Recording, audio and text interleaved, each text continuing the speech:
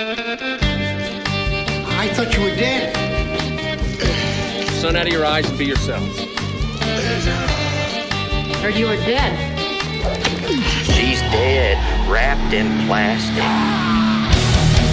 That man's dead back there. It was worse than dead. Must be dead. Is this a dead man, Doctor?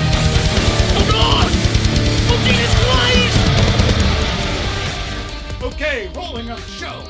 1, 2, 3. Let's go back in history. Welcome to Roast Mortem. It's the finest show, the only show worth quoting on any of your thesis papers. My name is Tom. I'm Travis. That pause was for lack of mic, because I'm Connor. Get in the mic. Get in the mic, because we don't we have got- mic. We have 3 mics here, 3 microphones. 3 mics, no Michael. This is an improvement from last week. Yeah. Last week we did Selfridges, which you missed. I know. I saw. I heard. I'm bummed I didn't get to hear about this guy. Yeah. Well, you can go back, but I don't recommend it. All right. I don't honestly recommend our show to anyone. How's that sound? Yeah, no, except if you're trying to write a research paper Yeah, exactly. Yeah, that's right. If you need it. on any subject. Guys, subject, week. Connor, how's your week? Well, the reason I missed Selfridges was because I was sick this past week. Started with a cold. Stayed there. Just a cold. No COVID, nothing? No. Lizzie had it first, and she tested negative 2 or 3 times.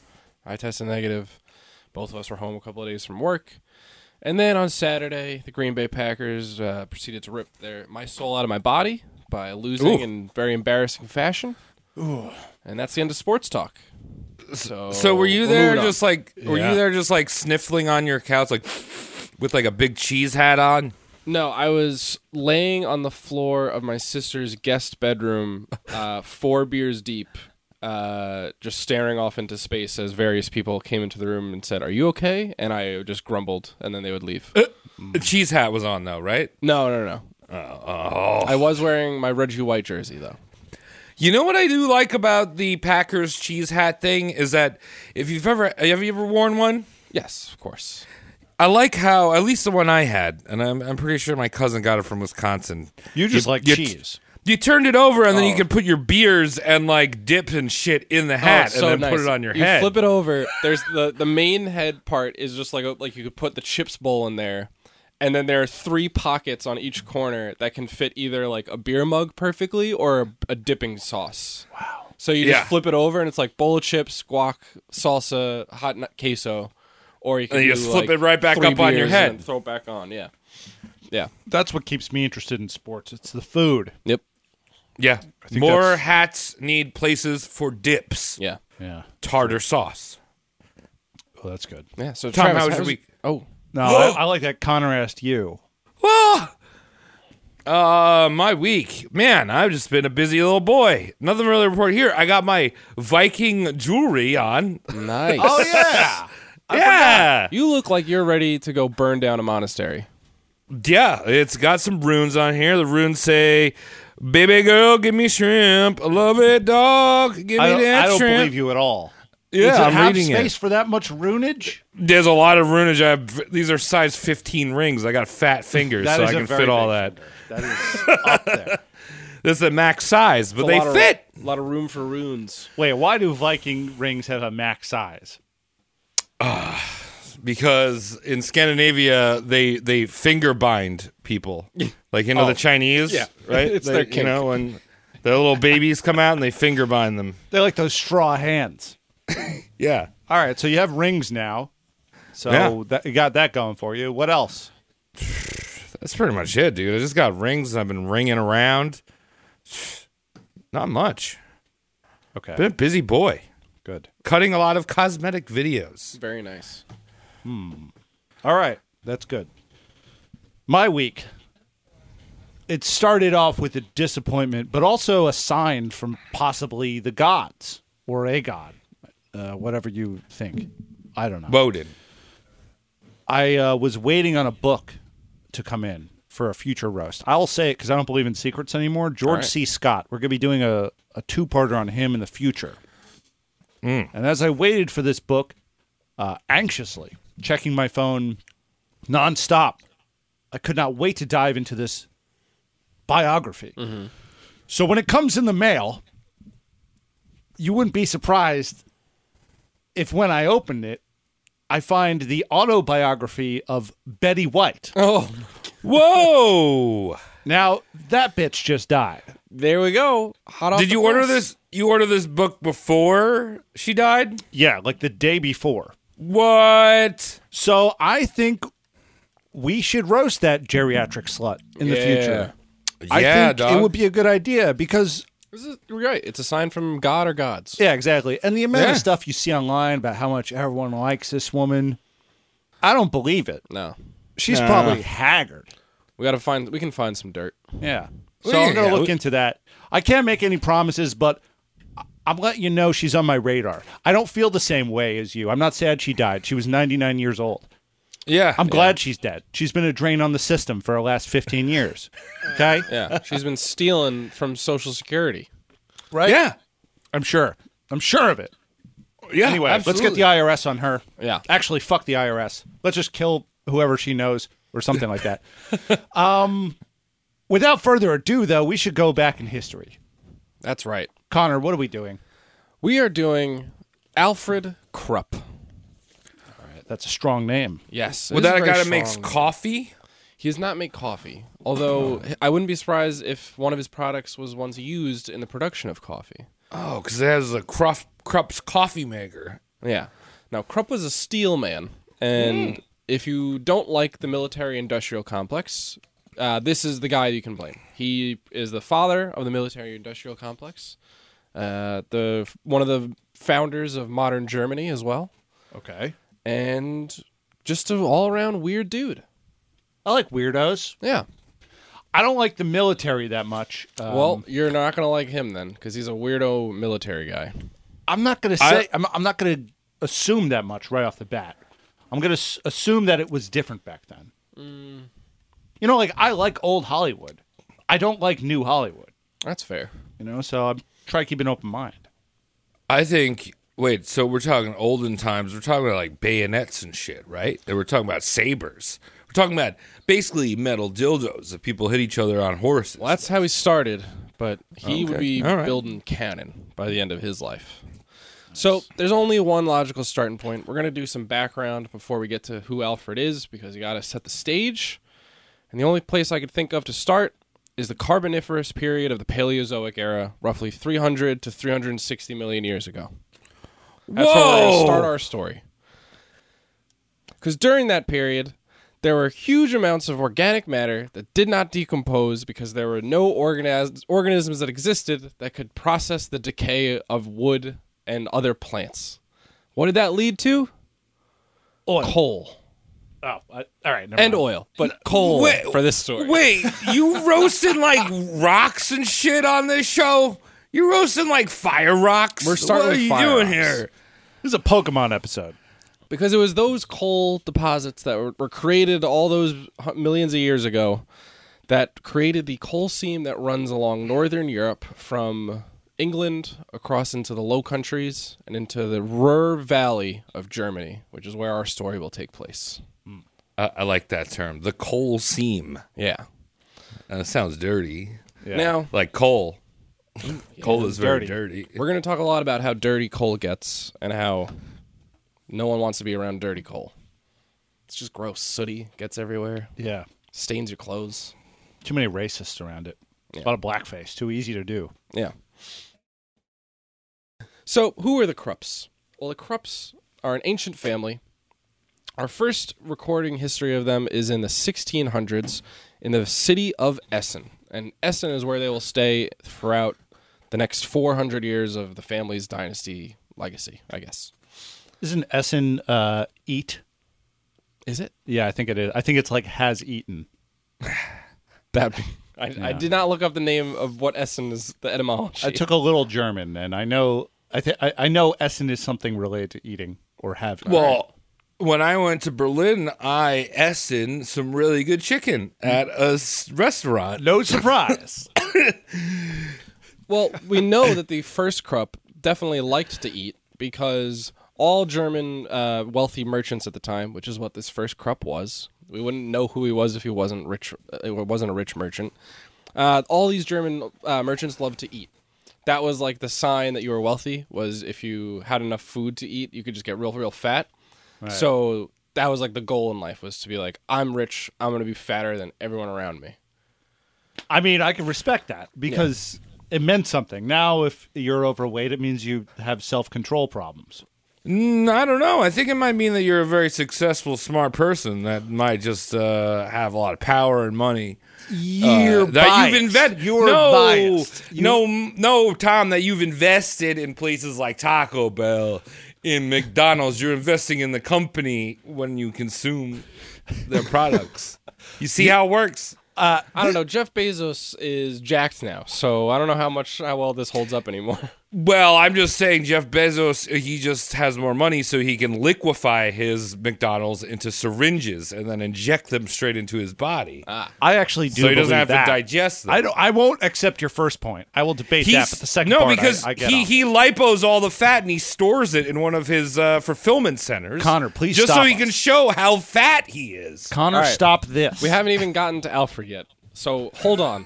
Okay. Because Alfred is going to be a rich asshole, and he's going to be gaunt and look like a stick figure that is haunting children's dreams. like me last year. Yeah, but thinner and with white hair, even though you're 30. Wow. Yeah. So about these early Krupps, they were very rich. Essen was an industrial city, but small at the time. We know that they ran like a storefront and had land holdings, and that was where they got their wealth from. In the 1640s, we found out that they sold a few musket barrels. Now, this was probably because like the local government administration was like, hey, you can make steel, make us some gun barrels. And they're like, okay. Because that's how arms production used to work. It used to be governments would go find people to build them their weapons. Yeah. Nowadays, companies build weapons and then go around to governments to sell it to. Oh, yeah, absolutely. Yeah. Alfred Krupp is the reason that happened. Really? Oh, he's that dick. He's that guy. Every single weapon fought with on the American side in the Revolutionary War was a privately owned weapon. Yes. There was not a single government, even the cannons. Yeah, and that'll all change once we get to Alfred. But we're not up to Alfred yet. The Krupp family at one point was probably the most powerful family in all of Essen, once being described as the uncrowned kings of the city. However, they had this tradition where they would always give all of the money and all of the estate to the oldest son. That way it would never like split up like generation to generation. Smart. Smart, but if you got a big dummy, it might all go away. You Got know? to kill your oldest son. Yeah, so you got to kill your oldest son if he's not very good. Mm-hmm. In the late 18th century, so now we're into the 1700s, the Krupp family matriarch, Helene Emily Krupp, she's kind of the one running the show. I think it was because she was the oldest daughter of the previous oldest son, and he didn't have any sons, so he's like, all right, you do it. Marry someone, but it'll still be her kind of controlling everything.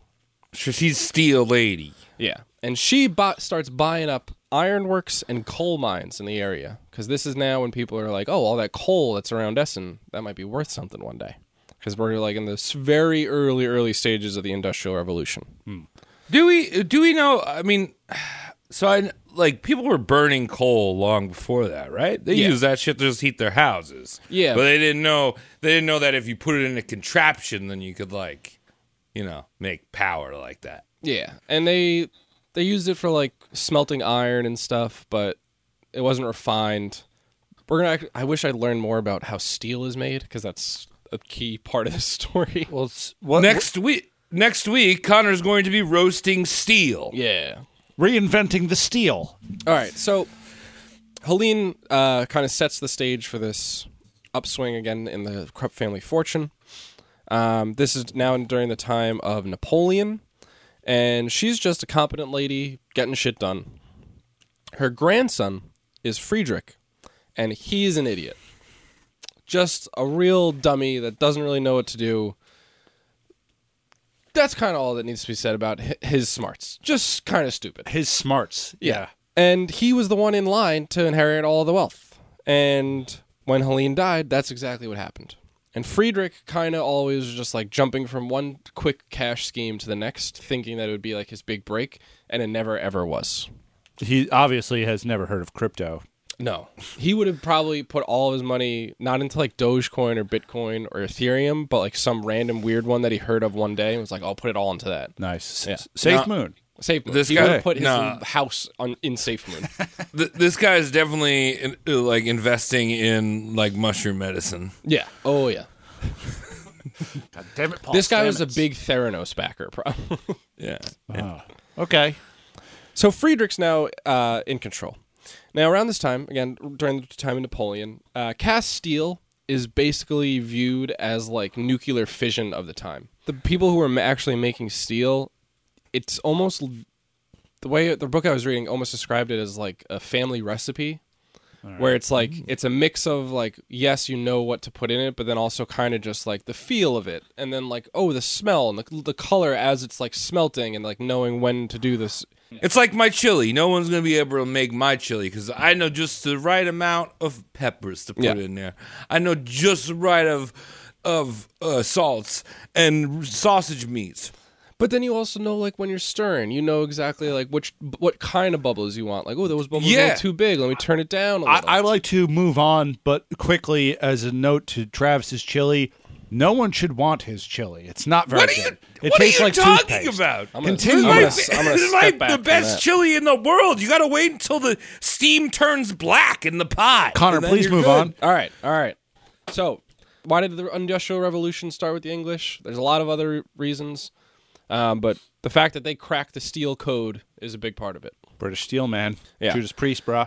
So they figured out the process for producing what's called cast steel, which is like the high quality, this is the shit you want, primo steel. They hold this monopoly for so long that at that time, it was just called English steel. So you'd have regular steel and then the high quality English steel. Right? We're all following along? Now, Napoleon, while he's fighting everybody in Europe that can fight, he says, I'll offer 4,000 francs if anyone can come up with the formula for producing cast steel. Is that a lot of money? At the time, yeah. Oh, yeah. Oh, yeah. For like a steel manufacturer, that'd probably be like 3 years budget or something like that.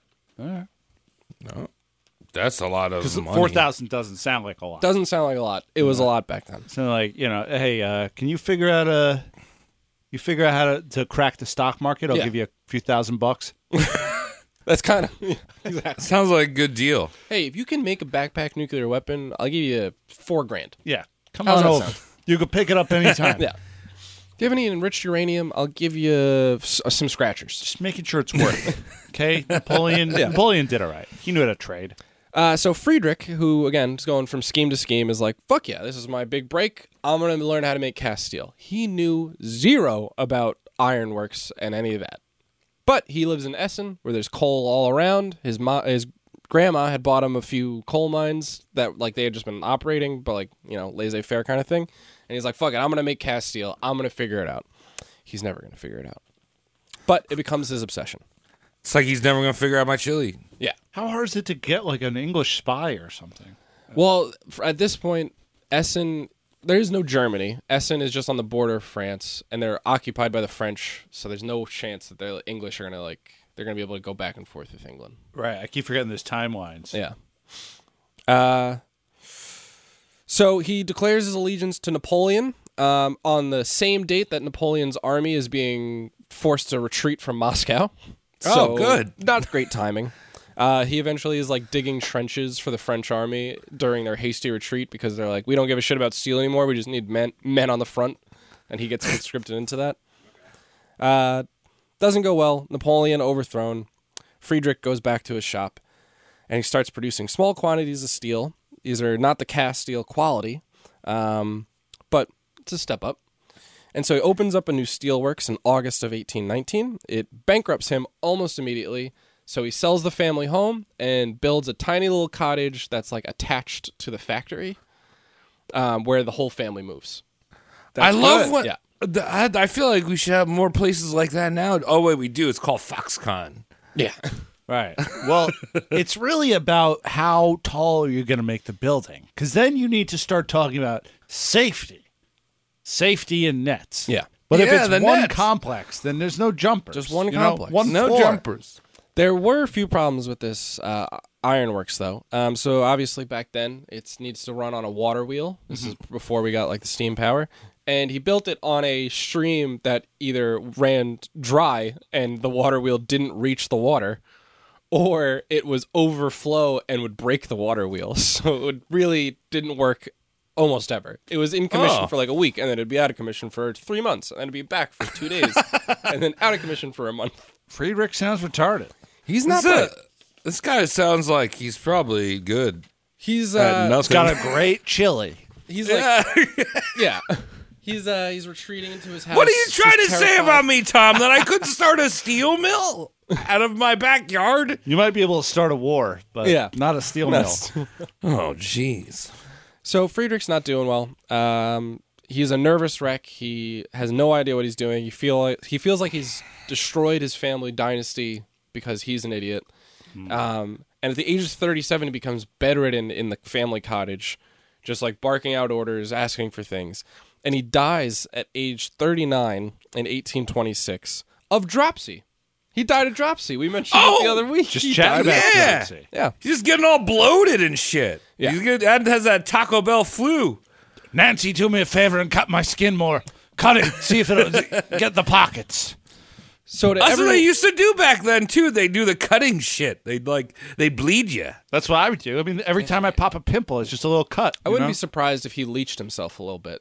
You know? yeah. He probably did a little bit of that. I mean, we were Imagine leeching- how- This is 1820. 26 is when he died. Okay, so yeah, that's leech territory. Yeah, he's in the leech. Do you leech think? train. Do you think they had public Dr. Pimple Poppers back in the 1800s? God. Oh, hear ye! Come and see this giant bubonic pimple I will pop in the streets. All you ladies can watch it as I pop it out of this man's back. Get up close. Get some spray. I don't know. Like, they may have had actual problems. You got to remember That's that people right. watch pimple popping videos because there's very little problems now. That's true. His stream's running low. That's his problem. Yeah, that's a a real problem. problem. My stream's low. So, to everyone, it appeared that the Krupp plan of always giving all the wealth and assets to one person had gone poorly, and that the Krupp family was ruined. That was to all but one. Friedrich's eldest son, by the name of Alfred. Yes, that's our subject, Alfred Krupp, because he would eventually change his name from Alfred to Alfred. He watched his father die, went to the funeral, and all he wanted to do the whole time was get back to the factory and go to work. So, now How we old? arrive at our subject. 14 years old. 14 years old. He's just like, get me back to the factory. Get me back. I don't give a shit about my dad's funeral. I want to go to the factory and get to work. I don't give a shit about my dad's funeral. I want to play Fortnite. Yeah. But I want to build the steel that powers Fortnite. Yeah. He's already okay in my book. Yeah. He's a good guy. Well, no, he's not. He's probably Well, a piece of shit. We're talking about military people back then. I mean, I feel like our military is probably fucked because of Fortnite, but you know.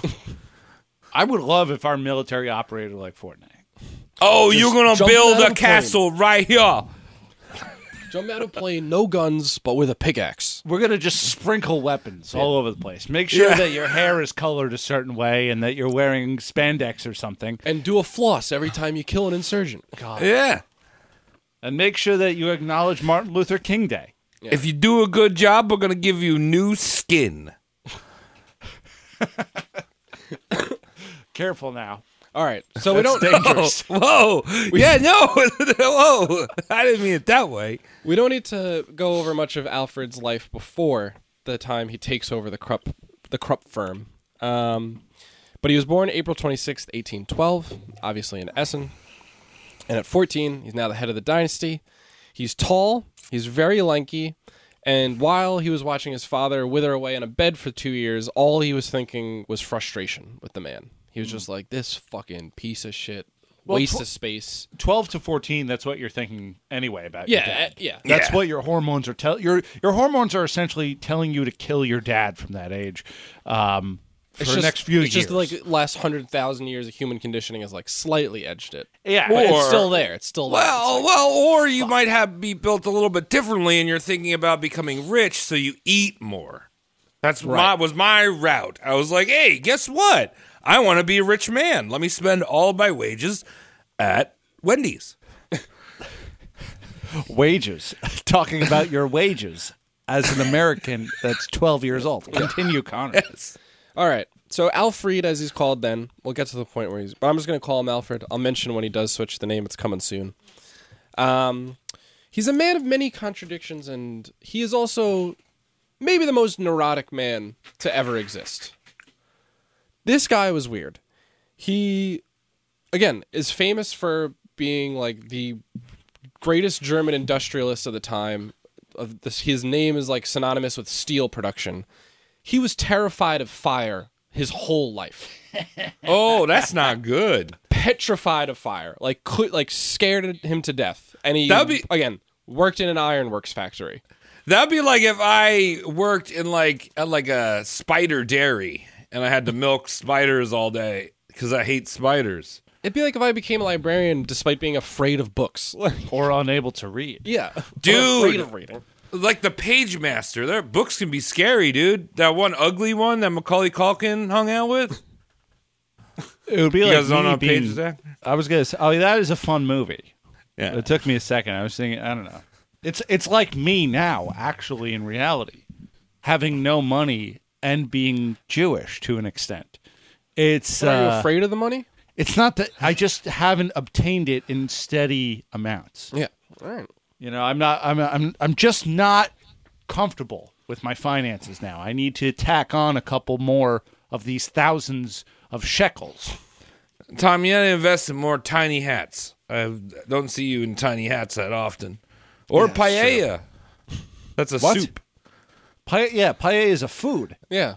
Yeah. Tiny hat, I get the yarmulke thing, yes. You're talking about payas. you know when they slap paella on their face, the little shrimps that hang off of the side of the head. Well, not only are shellfish heathen food or secular This is why I don't food. like religion. This is why I don't like religion. I'm just saying. It's Don't worry, confusing. Alfred's an atheist. Tell us more about Okay, Alfred. I smart like man. him still. Smart All right, man. well. Yeah, he can eat bacon. Well, he can we're about eat to get Camarones. to Don't maybe matter. the best part about Alfred. He found all different types of smells intriguing. He believed that smells had like character to them. He thought some of them were evil, others were beneficial, and would try to be around the beneficial ones and avoid the evil ones. One of the evil smells that he believed, or evil airs, I guess, is his own breath. He thought his own breath was toxic, so he didn't like to stand still for too long while speaking because he thought that he'd be breathing in his own toxic fumes and it would kill him. And he also didn't like to stay in the same room for too long, so he would constantly pace around and move about because he didn't want to suck all the oxygen out of a single room. He would not be doing too well in 2022 He couldn't host with a podcast. masks. No. Oh no, he'd be an anti-masker. He'd be like, I he'd be can't do an this. yeah. I can't do this. And again, this is despite living amongst toxic fumes of a steel and iron works and coal burning factories. And what it that really fresh caused air. trouble with is he never, in his whole life, got over this phobia. So he was always terrible at sleeping. He was always an insomniac because if he was asleep, he would suck up all the oxygen. So he would always wake up in a panic every couple of hours and run somewhere else and fall asleep somewhere else. And then wake up again and then go somewhere else to fall asleep. And then wake up again and go somewhere else to fall asleep. But he didn't even sleep that much because of this. Yeah, he could have benefited from an alcohol problem. No, because he turned it all into work. So he at nights when he wasn't sleeping, he would just pace around his house, scribbling notes in the dark, and then go to the factory and leave notes at workstations of the workers. And sometimes it would be hey, great work on this thing, or you need to move this a little to the left, and just leave little instructions for all of his workers. This is honestly, it reminds me a lot, no joke, bad breath included, of my old boss and why I'm getting out of the industry I was in.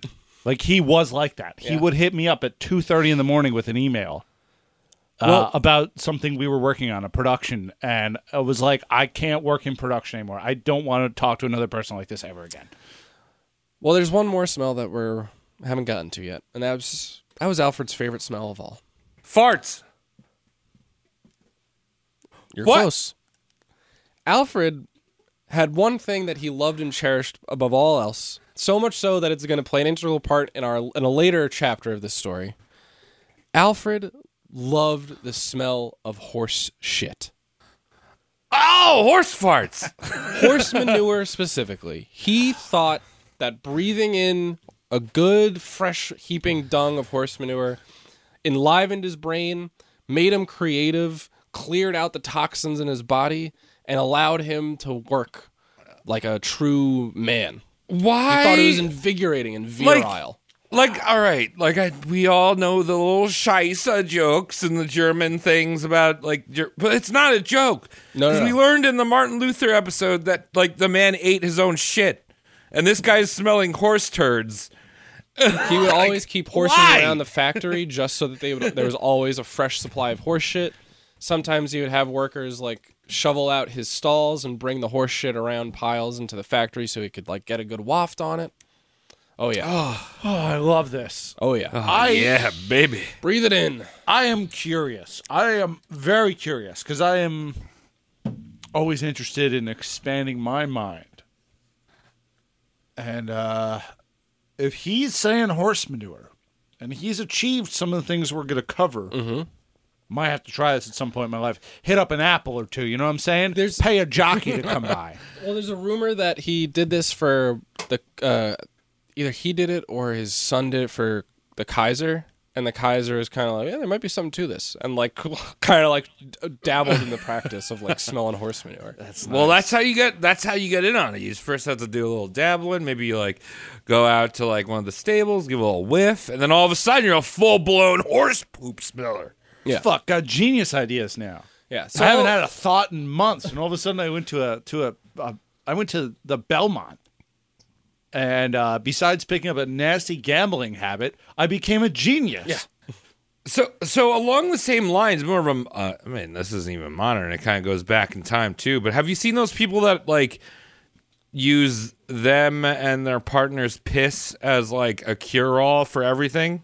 They use it as eye drops and to floss their teeth with a water pick and enemas. And it's not a sexual thing. It's health benefits of using piss in my eye. I don't like that. Yeah, it's I don't no like it. bueno. I'm going to stick to the horse shit. Yeah, please. Yeah. It seems better now, Yeah. actually. So all these bundle of neurotic quirks, they kind of turned Alfred into the perfect industrialist because he was just a workaholic perfectionist to the nth degree. He never slept, so he was always thinking about business. He was always writing off notes in the middle of the night. He's got a boundless energy that will not leave him until the last 2 years of his life, so he's always on the move. Kind of crazy, but got the job done. He once, like I said, very hard worker, once saying that the anvil was my desk. Which do you know if he was a hard worker or was he just somebody that was doing things and people he's a hard worker? He was a hard worker and a straight up genius. He was actually he is who Elon Musk wishes he was. Okay, I wasn't sure if it was kind of oh yes, he's such a hard worker. Look at him work, and he's the poopy goes here, and then we make the steel. No, it's he would be he'd be crouched over horse shit in the dark in his room, and just would be drawing out plans for new steel converters, new ovens, new expansions. He was a really doing smart work. guy. Yeah. All right, A real smart. Unlike his dad. And Right. so again, maybe the horse shit helped. Maybe his dad didn't do enough horse shit. Yeah, his dad's PU, I'm going to get fat over here. And he's I'm going to be skinny and smell poop. Yeah. Did he figure out that he could get to places faster and do more work by horseback riding? Well, he loved horseback, so he was always riding horses. There you go. So that's basically Meals on Wheels, right? Or Meals on Hooves. Yeah. Whiffs on hooves. Whiffs on... What's a thing? I don't know. Can you call a horse a stiff? It would be a dead horse. He wrote it. The biographer about him said that he was such a rigid guy that he refused to ever ride horses where you kind of go with the horse's gait. He would just sit and stand sit straight up and just hold the reins. And any horse who didn't follow his rules like that, he would be I'm not riding this horse. Give me a horse that will let me ride it the way I want to. That's annoying. That's That's really annoying. That's someone who just complains all the time when they're playing Mario Kart. Yeah. Someone you can't have fun with. They're oh, it's got a shell again. Yeah. How It's does the that game, happen? you the game. idiot. It's how it works. It's stupid. It's for children. So now, like I said, when he was 14 when he took over the family's company in 1826, They only had 7 employees. They were hundreds of thousands of thalers was the currency in debt, which I can only assume is still a lot of money then, 100,000. 100,000 anything. Unless That's a it's lot. yen or one of the other currencies over there. And in just 4 years, because of Alfred's hard work, the company breaks even in 1830. And this is even better because at this time, Prussia, the leading state in the Germanic area, because remember, still no Germany, has created like a German free trade zone. So now there's no tariffs on all the rivers, which clears up and opens business. Awesome. And Alfred is like right in line to like exploit all that opportunity. He's now producing high quality steel. He has figured out the process. He has gotten through. It didn't really go into how he got the breakthrough. It was kind of something that it seems like a lot of people all at once figured it out, whatever it was, to make the high quality steel. I mean, And he's one of them. If you put a bunch of smart people on the same task, Yeah. and it's like it's obtainable through trial and error, they're going to hit it around the Exactly. same time. Right. You know, I feel like within a few that's years. that's happened like throughout history. It's weird. Yeah, it's like, like I the don't know. independent discoveries of the same thing. Yeah, like one of the weird ones where they're always like ancient aliens is like pyramids. How like everyone built it's like, well, yeah, you just make a big triangle.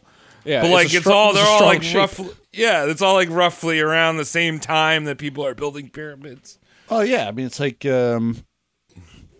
you're gonna figure out how to contact aliens around the same time if you're like your civilizations Yeah. are the same Yeah. like age. Right. So of course the Egyptians and the Mayans and the Aztecs are gonna get They're gonna get it. they're gonna get get their there. stuff installed around the same time because that's when they're booking their time with Exactly. the aliens. Tom, are you saying that the aliens stopped in England first for some fish and chips, told them how to make steel, and then they're like, all right, maybe we'll go to Essen. There's this weird guy smelling shit over there. And No, they gave this him an guy's smelling idea. horse poop. I want to go hang out with him. That's crazy. What I'm saying is that the lizard people have obviously shown up. Yeah. So It's Alfred, not those aren't alien, okay? he met the lizard person. He got the steel, and now he's tripling the workforce to 21 workers. Staggering. Oh yeah. Orders are pouring in from across Germany. Now, what are they doing with all this steel? I keep saying they're just making steel. They're not just like selling ingots, but sometimes they are. They're doing steel rollers for other factories, for like the mill and textile industries. Right. And then Alfred's brother, his younger brother Herman, discovered a process to use like their excess steel, like trimmings, kind of, to create really high quality tableware in huge quantities. Nice. And that was like a big boon to the company because usually before then, high quality steel tableware had to be like carved by hand almost. Because it would be like you'd print out like a rough cut and then it would be finished by hand.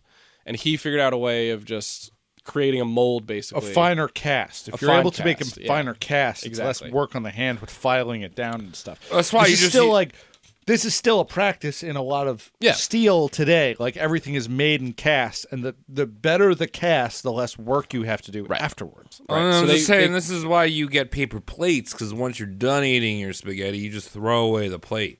There you go. You don't need to worry Smart. about carving your plate out of steel. True. Also, Made out knowing of the a- German. I've been to Germany. I know that these people are hard, and they have a lot of thrust power. Yeah. And I wouldn't be surprised if, like, we're talking about all these industrial things. I know it's a very Travis thing to say, but I wouldn't be surprised if there was some kind of sexual aid involved in what the steel was able to accomplish. Like, because a German man and a steel fleshlight, not out of the question. No. Well, yeah, I mean, scheiße, yeah. Oh, the steel beam. Wow. Oh, let me tell you, I can melt these steel beams, yeah.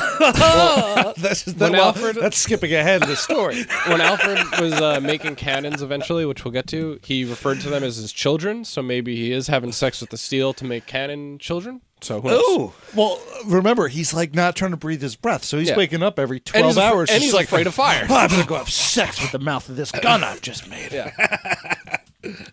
So in the 1830s, company is just kind of cruising along, making high quality steel, tableware, and other like little gadgets and gizmos and things like that. And at this point, they're just like a moderately successful company, which is a huge step up from where they were with his dad. Now, Alfred, his whole life, had a really strong desire to visit England. This is because England is the home of good steel. For him, he desired nothing more than to go to the Midlands of England and see their steelworks. Yeah, I think Sheffield. he's the only. I literally wrote Sheffield was his mecca. Sheffield Steel. They are still, even though good old what's her face Maggie Thatcher closed all those mills. They are mines. They are still proud of their steel up in Sheffield. They'll be like, "Yo, Sheffield Steel. Hey, oh, look at me. Oh." England's got to hold on to what they had. Yeah. Okay? Don't get on their case. They had a whole empire that controlled half of the world, and now they're diminished back to being like in these little huts. Yeah, well, the Okay. last one thing they had, Sheffield Steel, Ronald Reagan with tits took away from them. Ugh. Well, you know what? Maybe they didn't deserve it anymore. Continue. So Alfred's in his mid-20s at this point, and like I said, the firm is kind of rolling right along. He's like, all right, I'm going to go start traveling, try and get some international customers, but most importantly, I want to go to England and learn their secrets. He heads to Paris, has a lot of samples, secures a bunch of new clients. Now they're like starting to become internationally known. And here we get to another of his weird quirks. He was did not take rejection well. And so, like I said, his dad had retreated into the house and was bedridden for 2 years, and that was mostly just because he couldn't handle the fact that he had failed. So he just didn't come out of his room. That's right. And that's a tactic that Alfred would practice for the rest of his life. I got that long COVID, 2 years. Yeah. Yeah, I'm going to say that's a tactic that most millennials and Gen Z use on the regular. So in Paris, one day he couldn't agree to terms with a single client despite having made like dozens of sales in the days leading up to this. And he couldn't agree to terms, and then he claimed to be bedridden for the next 5 days with debilitating pain where he couldn't leave his room. And it drove him mad because he's like, I'm sucking the oxygen out of this room, and I can't leave because I'm in so much pain. That is depression, though. That's like actual depression. Or manicism. I think it seems more manic in him. I think. What is bad breath? That has like isn't that called miasma? Miasma. I think miasma is just like a bad stench in the air. Oh yeah, I think so. Some Or it's like reason a I thought oozing that was gas a or word. something. Yeah, I feel like that's miasma. Yeah, my asthma. Yeah, miasma. Let's keep saying it. Miasma. So miasma or no, this is also the first time he's away from the works for an extended period of time. That's just what the factory area is all called, is the works. Okay. So he's constantly writing letters and scribbling notes back to the factory and being like, how's everything going? Is this right? And he's like giving them like minute orders. He's like micromanaging from Paris by telegram, basically. Well, at least he could. Yeah. He's like he wrote a note about hiring a watchman because he was so paranoid about people infiltrating his steel mill and like learning all his secrets. And this is a quote from one of his letters. He goes, I suppose we might have a second night watchman to check on the first, and then a third to keep his eye on the second. But in the end, all three would just be asleep together. Oh, I love that. Yeah, he's like, I should hire a second to watch the first and then a third to watch the second, but it won't work. They're all after my steel. It's funny how like paranoid he is, but he's also right, because look at the Lay's Frito factory. I'm sure there's like 30 security guards there at all times. dude, some of them, when you look at the Lay's potato chips, it says may contain peanuts and shellfish. How does a peanut and shellfish end up in my chip? Because they don't have enough people. Yeah, true. We don't have tight enough security to guarantee that there won't be shrimp There might in this Frito. the shrimp might have broken through. Yeah. Also, I got this little telegraph cipher if you need to recognize what he said. Ooh. Apparently, mushroom means market is unsettled. Interesting. I'd actually like to look at that book sometime. Yeah. Now, Alfred had a good reason to be paranoid of people trying to steal business secrets, because that's exactly what he was trying to do in England. Yeah, that's what I was gonna. Yes. His whole plan was, I am going to pretend to be an English nobleman. But he changed his name from, he like went as Krupp, C-R-U-P, instead of K-R-U-P-P. He thought that was enough to change. He also didn't speak English. Oh. He had like brought a phrase book, and he wore like these like really gaudy spurs because he heard that that's what English gentlemen wore, and it was, but like 30 years earlier, it's not in Right. fashion anymore. That'd be That's like awesome. showing up and like I'm going to go to a business meeting, and you show up at, like with one of those 80s power suits on. You're like wearing like- like a Don Johnson Miami Vice. suit, Yeah, and like it's like a modern slick business back hair. yeah, it's like a modern business where people are wearing t-shirts and jeans. Fucking San Fran startup. you got like the white collar, but like the blue striped shirt. Gosh. Yeah, so that's kind of how he showed up in England. And again, his whole goal is corporate espionage. He's adopting this false identity, and he's trying to sneak into factories to learn their secrets. He's constantly discovered almost immediately and just thrown out of the factory. And all of this is made even more ridiculous because there were other German steel manufacturers who would write to their British counterparts and say, hey, can we have a tour of your factory? And the British would say, sure. And most of them knew he was Alfred Krupp. They were like, oh, you're Krupp from Essen, right? And he'd be like, oh, no, 999. 99, I'm a sneaky I am noble. English. Sneaky I am noble. English, yeah? 999. Yeah. Looking at his phrase book. Good day, Chowder. What? What's In it, Lovely, lovely, jubbly hamburger. That is a good Lily album we heard last week, yeah? Do you like Adele's?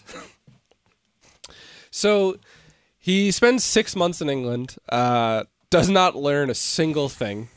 All he does is just has a newfound love of the English. His love for the English will never go away. And this is when he changes his name from Alfred to Alfred. He anglicized it, basically. Awesome. Yeah, he's like, I'm going to want to be an English boy, so call me Alfred. I think he went to a chippy. He had a chippy. He had Probably had a some little mushy chippy. peas. He's like, I love these boys. This mushy food is peas so are good. Mushy It's all peas. brown. Yeah, mushy peas are the steel of food, except they're soft. Yeah, it's true. Do you have any horse manure just for smelling while I'm eating this, please? Yeah. Could I eat this by the carriage? Yeah. Could Thank I you. get this to go? Could I eat it Can in you, your Uber? Can you spin the carriage so that the horse shit comes into the carriage? please? possibly in and around my mouth? Yeah. Well, he didn't eat it. He just wanted to smell it. Well, that's what the author says. Well, Yeah. no, we know it was the smell because of the house.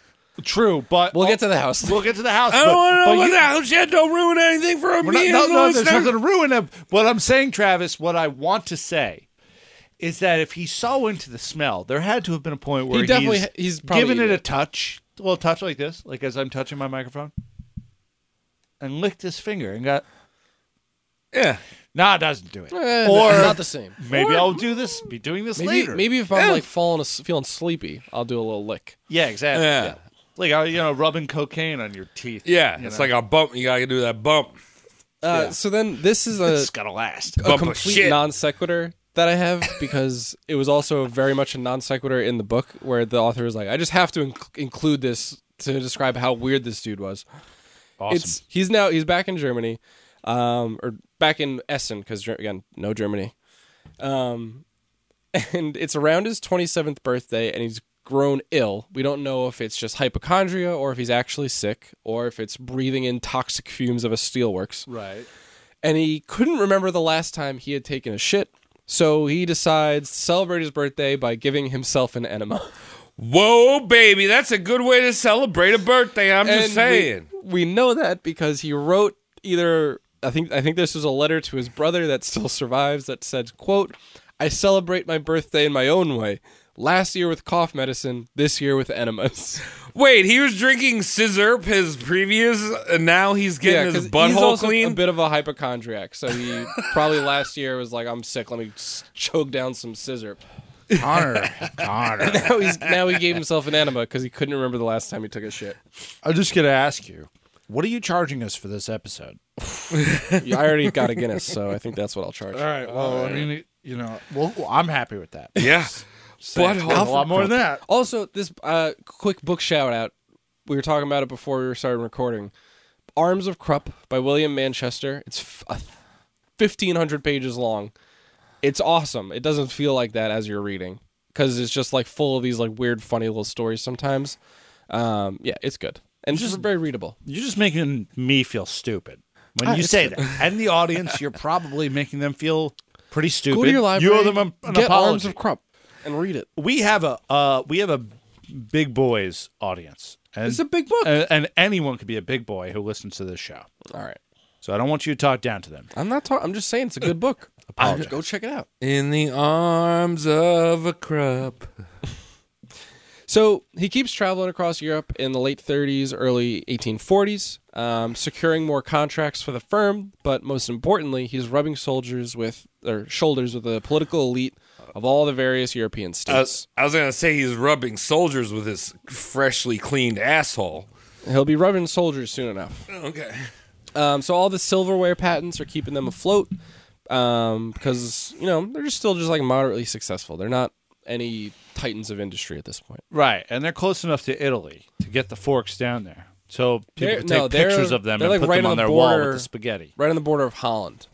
They're Well, like they're- northwestern Germany. Okay. Yeah. Yeah, you're right. I thought they were south. So No, this is northwest. The biggest thing that happened in the early 1840s for Alfred is in 1843, he makes 2 musket barrels.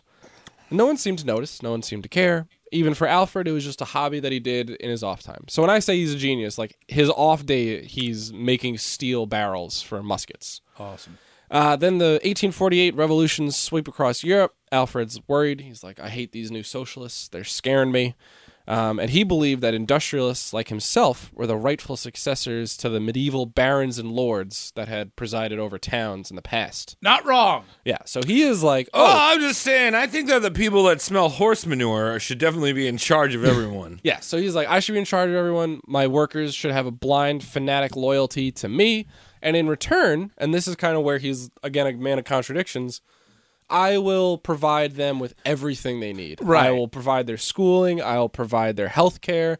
I'll provide them with money to raise their children. Right. Later, you have the Hershey's model that we covered, which Right. did that. And then now we have the Silicon Valley model where it's you come work for me. I will give you lots of money. You will be taxed to hell because of it. But don't worry. In return, I will surveil you 100% of the time. yeah. Well, no, also, even before that, too, with our Jacob Fugger thing, he did that same thing. He built, like, the weird little house, and, like, you couldn't, like, bring hookers back to it. There was, like, guards and stuff. Yeah. Who wants to live but who wants to want to live in a Ramada Inn? Oh! But I think if this guy was more into genetics, do you think that he would have made centaur people that he could control? I think if he thought of it, he would have tried it. Okay. That's what it strikes me like.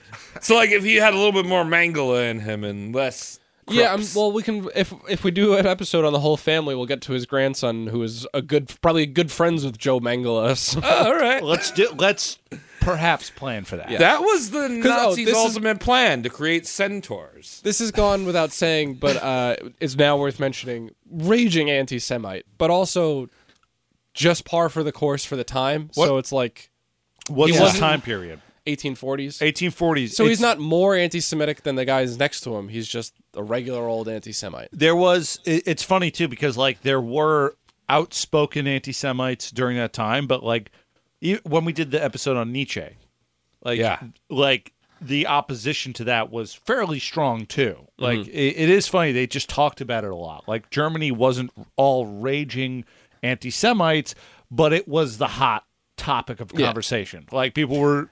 Leave him alone, or fuck He him. was like, leave him alone, but he's like, don't talk to me, don't come near me, stop running the banks. All right, so that's he's- the anti-Semite Yeah. he is. Please Okay. evolve, And his please grandkids evolve. He's are on the running- lighter side of the terrible Yes, people. but his grandson was the largest owner of forced labor in all of Nazi Germany. Amazing. Oh, And that's all yeah. it takes. All it takes is just the right Wagner. You just hear the right Wagner. Yeah. And you will be setting up your own camp. Yeah. So watch Yeah. it, parents. If your kids start playing the Wagner stuff, careful. All right, so it's the 1840s, and like I said, Alfred had just produced his first 2 musket barrels made of cast steel.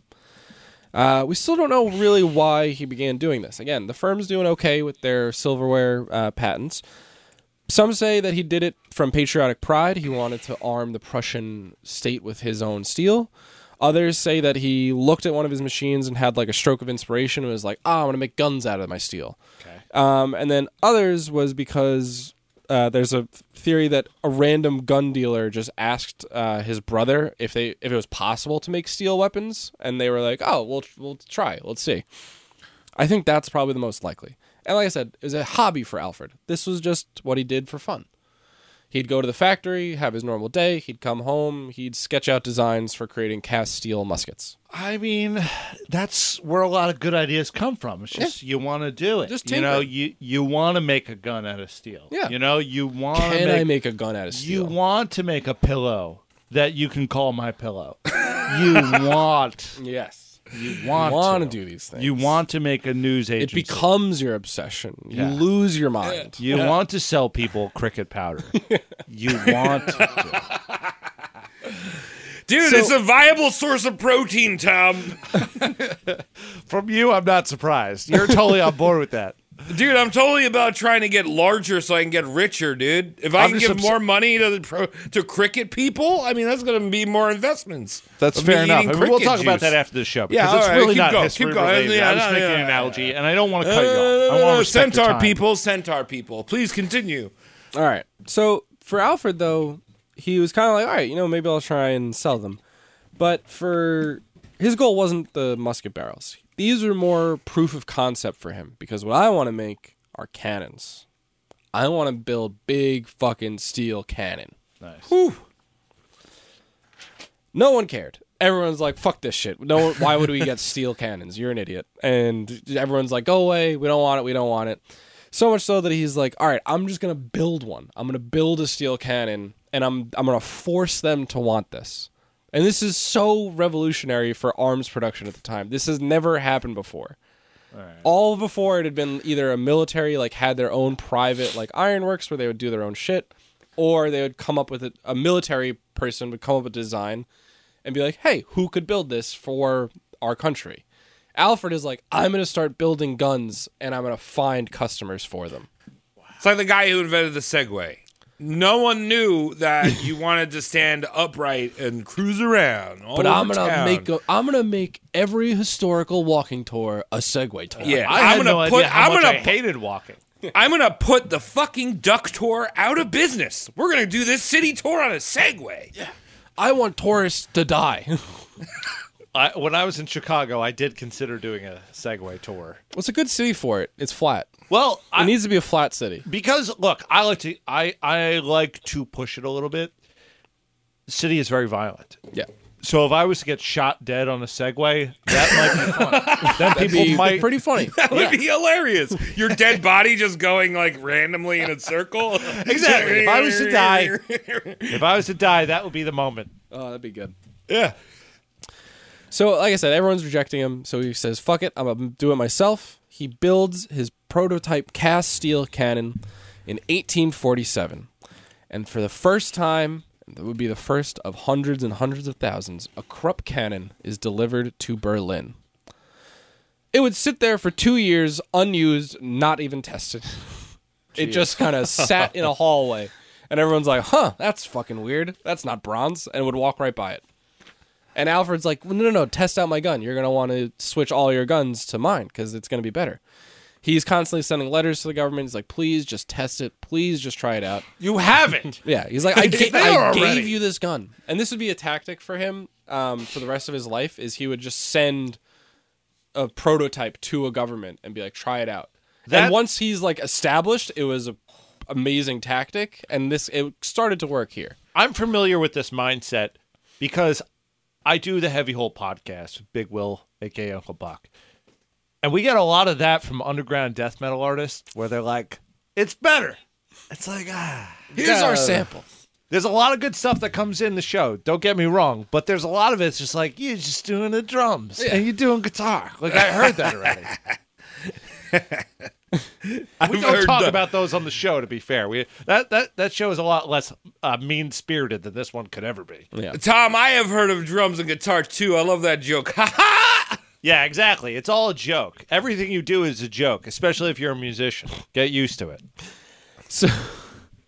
So this gun that he sent to Berlin, no one really gave a shit. Again, this is the Prussian government. That's who he was sending it to, because Prussia still had a controlling area of Essen, even though it wasn't really the same border. Anyway, no, none of the generals wanted it. They're like, this is stupid because we don't need to upgrade our iron or bronze cannon. And the main reason, like I mentioned before, is because bronze cannon was used by Wellington to defeat Napoleon. So if it's good enough for Wellington, again, 50 years ago, it's good enough for us now. Connor, I wish that this was like what our government thought. It's like, we don't need to invest like, $700 billion into this airplane, this jet that we're never going to use. We got these perfectly good ones. They won World War II. Yeah, and it wasn't just like the Prussian government. It was all the governments of the world were like, no, bronze cannon's all you need. It defeated Napoleon. I guess, I mean, if everyone's doing it. No, Travis, that's a great point. It would be like if all of the world was still armed with the M1 Garand and the T-34 Soviet tank, because they're like, well, no, that's what defeated Nazi Germany. Why would you upgrade from that? It won. It just fucking works, and man. then some fucking asshole in Essen is like, here's a fucking Apache helicopter. You should use it. And they're like, no. That's weird. Why would I need an iPhone? What? I barely use I my have a eyes. telegraph. Yeah, I have a flippy phone. Yeah. And I can text message all of my friends. Obviously, that spinny thing is going to fall down because I've seen the movie Black Hawk Down. I know that it falls to the ground and people get hurt. I'm not going to buy that.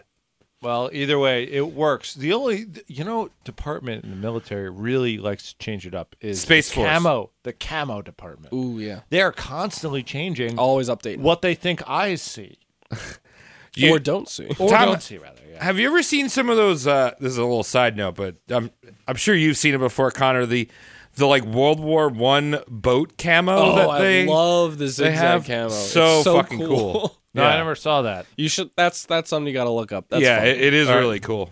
I'm going to write this down. Zigzag camo, World War Is that I? what it was? What was the actual name for it? It was There was like some artist that did it. I forgot the name. And of it was basically like they realized that against the waves and the spray of the sea, having these weird crisscross patterns on the hull made it impossible to see from a periscope of a U-boat. Really? Yeah, because it was like pretty broke effective. up. Yeah, like broke up the straight lines. Yeah, like or even something. if they knew a ship was there, they wouldn't be able to tell like direction or how big it was. So Right, they'd be able to check it out on radar, but not Yeah, the so it'd be more specifics. inaccurate. Okay, cool. Interesting. Yeah.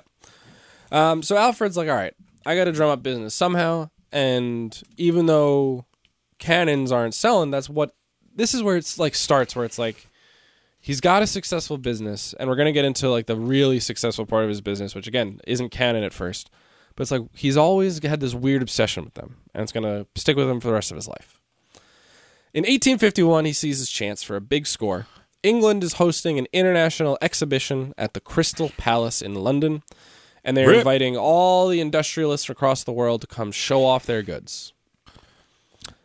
So, across Europe, one of the competitions, it was an informal competition, was who can create the world's largest cast steel ingot? That's an ingot's just a brick. An ingot is a brick of steel. The idea is that to create a solid piece of steel ingot of like a massive size, you would need incredible coordination, and you'd have to like pour all the crucibles at the exact right time, and they'd all have to be the exact same temperature in order to form this one massive piece. So it is a feat of engineering, but for no purpose. Right. Alfred, Like even if they just made a chair, like A who can chair make- would be more Who can make purposeful. the biggest steel chair? yeah, no, instead they're like, who can make the biggest single piece of steel? All right. Who can make one- the most rotund butt plug? Yeah, one firm Careful. came up with a 2,500-pound steel cast ingot. Everyone's like, wow, that's the biggest we're ever going to get. That's crazy. Alfred's like, fuck you. Hold my horse manure. The Krupp workers were always called Croupionier. That was like the name for the Krupp workers. Now he's up to like a couple hundred from the 7 that he started with. Okay. They pour 98 crucibles of molten steel without a hitch. With the result, a 4,300-pound steel cast ingot. How they move that Massive. thing? Everyone was like, wow, that's the coolest thing we've ever seen. Krupp gets a gold medal from the exhibition. All of his fellow professionals recognize that this is the steel guy now. This is when Krupp kind of surpasses England. Is he like? Oh, thanks for the gold medal. I mean, I'd much rather like a gold medal. steel medal. I mean, gold he is a probably great. was a little pissed off. Gold is a terrible great trade-off. conductor, but we don't even know that yet. We don't even know what lights are. We're all operating in the dark here. Well, he loved to operate in the dark. He loved little scribbling his little notes. Yeah, just like breathing not his breath. Horse manure is also very flammable. You can use it as like a starter for a campfire. Yeah. Is it really? Well, it's not very flammable, but you can use it as like kindling. So it's just basically hay. Honestly, it's not the worst thing because they're not carnivores. Carnivore shit is Worse. awful. Yeah. Yeah, my cat's shit smells really bad. He just took a duty in the corner. It's just nightmare poop. Anyway, All right. So Ingot's a big hit. All the fellow professionals are like, all right, Kruppstahl is what the name for Krupp steel is like, all right, they're like, this might be the best quality steel. He's on to something. This guy's real smart. If you read the press coverage of it, though, you would never hear about you'd probably hear one or two things about the big ingot, but the public, their imagination was captured by something else that Alfred had brought. He had brought along with him the prototype 6-pound gun that he had sent to Berlin and then took back and now had brought and displayed at the exhibition. Now, a 6-pound gun does not mean the gun is 6 pounds. It means the shell that it fires is 6 pounds. Whoa. The gun boy. itself is probably like 1,200 pounds or something like that. Again, all cast steel, so like polished to a sheen. It's on a oak, or no, what was it on? An ashen wood frame. And it was also on wheels. And like I said, Tom, to you, he brought 6 steel breastplates to show off to the cavalry. right. So And the wait, whole- he basically like backseed Berlin. He's like, if you guys aren't going to use it, I'm going to bring it to the show. Yeah. And they were like, well, yeah, we're not going to use it. Yeah, it was like, Fuck off. okay. Whatever. It's fine. We're Is never this- going to. Hey, we're Berlin. We're never going to see war again. You Yeah. see how we pulled this shit off? Is this what they call modern art? So the whole public, their imagination was captured by the gun. And just to show how far we've come since this moment, the American delegations all brought like agricultural equipment. Well, yeah. And nowadays, it's like we would bring the steel gun. Things just change, man. Yeah, the Americans brought like a big, nice plow. And we're like, look at our plow. Okay, hold on a second. That mindset makes sense because this is like America is still undergoing like this weird Western expansion. Right. Yes, it's still, yes, we've been everywhere at this point, but we have so much land. Yeah. Like the culture. The culture is all about farming. Yeah, exactly. There's so much area, so much land to till. We don't need no steel cannon to kill Indians. We We need- need a steel plow to carve To up kill Oklahoma Indians. soil. Yeah, to run over them Indian babies before they born out them eggs. Dig up the burial grounds. Exactly. We need steel Bowie knives to carve all these bison we got killed out here. Wait, but you're talking This is about where they showed the first Carhartt jacket. But you're talking about America bringing like plows. Like, what did Russia bring? Like, this is Boris, the best mule in Russia. He can say 5 words in Russian. Suka. I don't know. Well, it does make teach them sense, though. speak. Like, you know, America at this time had so much growing Right. that it only makes sense that they were getting into the agriculture. I mean, America's the ultimate grower. I'm just putting it out there. No one thought America has America. been showing. Excuse me, America's no, been no, a no, wreck no. for several decades. No, now. but hey, I'm just saying that it's a grower because no one saw it coming. They're like, well, it's a tiny little boy. They're Oh, never going to it's- be as big yeah, as that's true. as England. And whoa, they got hard. Whoa, that's a big one. You know, it's so funny. China is like there, and they're like they're showing, but we don't believe it. Yeah, they're showing, but we're like, Like, we're how much showing- bigger is it gonna get? Yeah, It's China- China's it's like, promising, but I'm also far away. Yeah. And when I get closer, it's gonna be small. I know. China's like, we kind of like invented like paper and like everything that you guys use. So like, it's not really any different than the rest of history. And we're like, shut up, you dumb bitches. We're got a these- grower. We like Japan, not you. Yeah. Japan's Dude. cool. They got their own steel, which is garbage, but they sell to us. Have you ever seen Chinese hentai don't exist? How am I going to get in my Gundam and look at big anime titties if you blow up Japan? Yeah, leave Japan alone. I don't care that they've been the aggressor for several centuries. They've done nothing wrong. They've given us titties. I know that they've been dicks, but they draw big They've made their dicks. redemption. They did their time. They did their time. They showed us the tits that we wanted. What did you guys do? You wore overalls and shit. Yeah.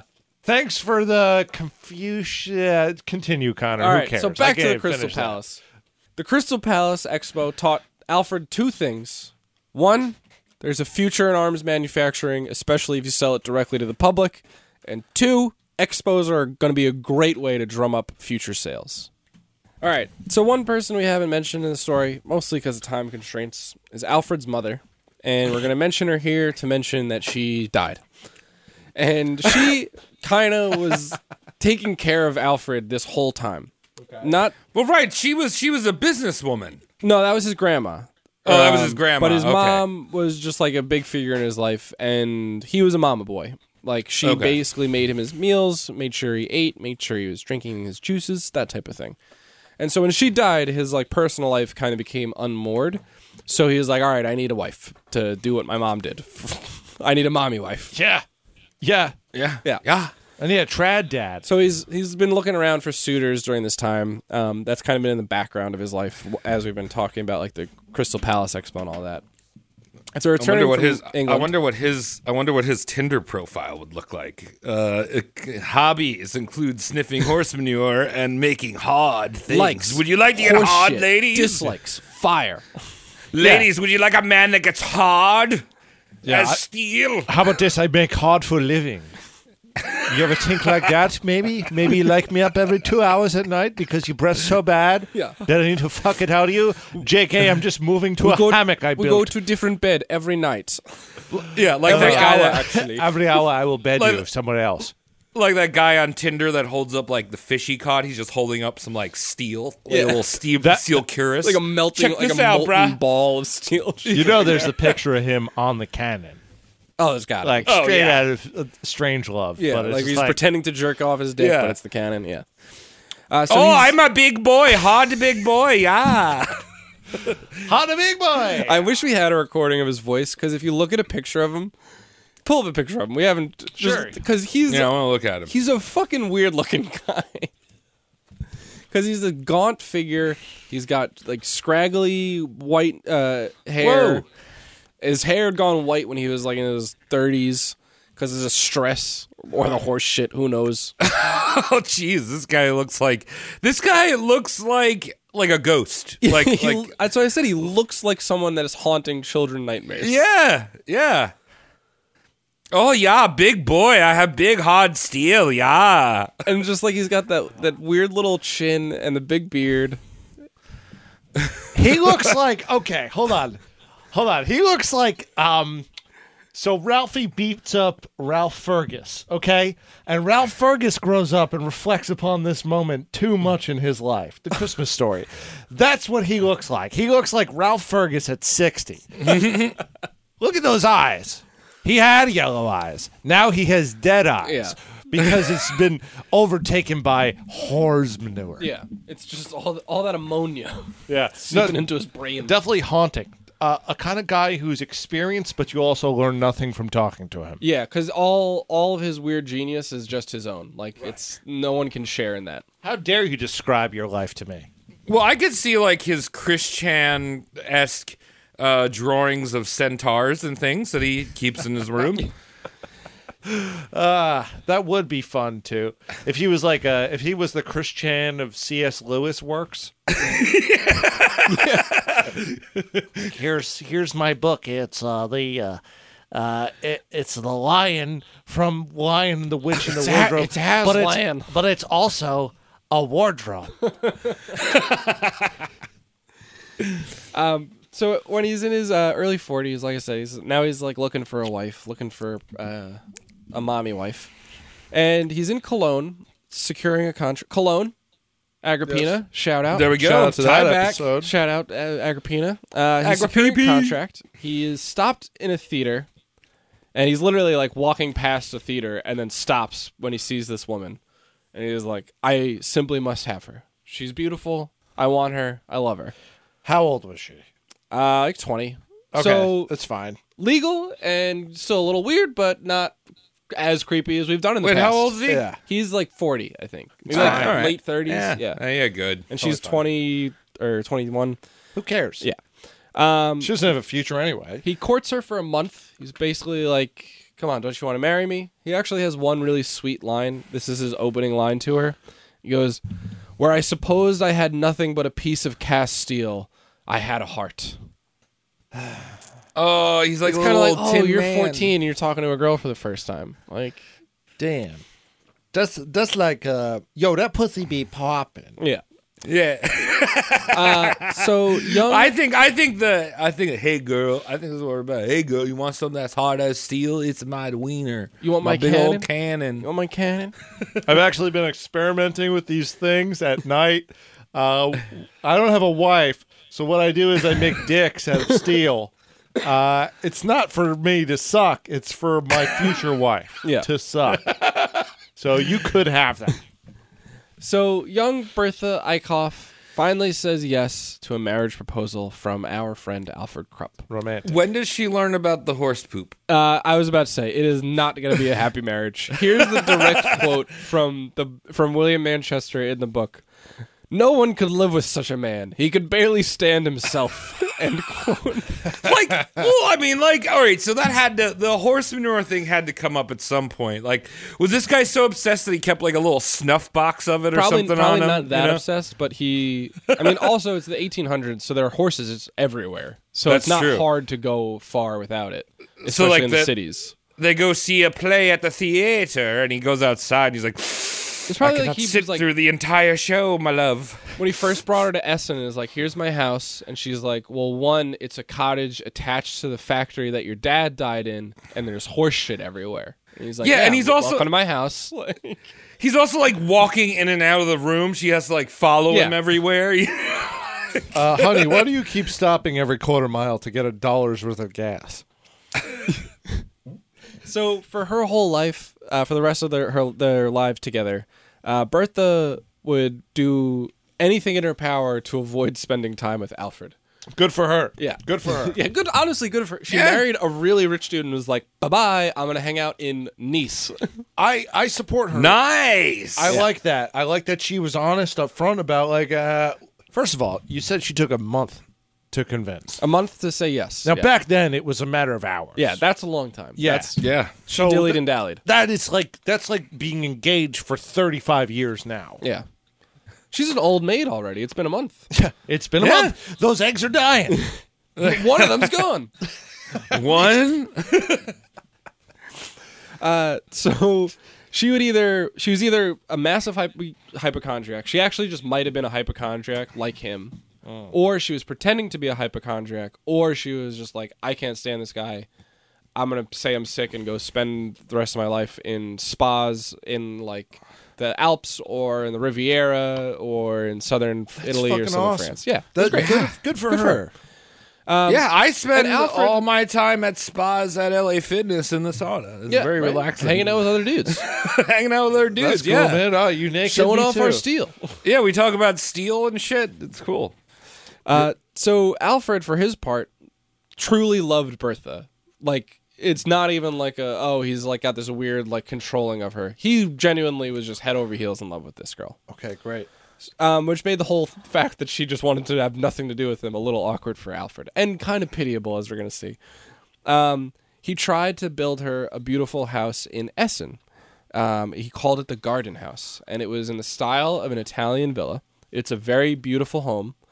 It was built with all of these like clear glass windows so that she could look out.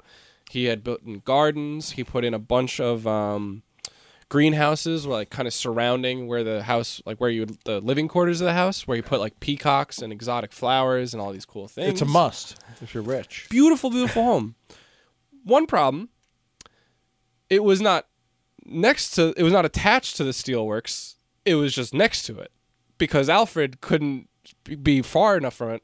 And he even put in a crow's nest on the top floor that had a 360-degree view of Essen so that he could climb up into the crow's nest and stare at his factory to make sure that the fires kept burning through the night.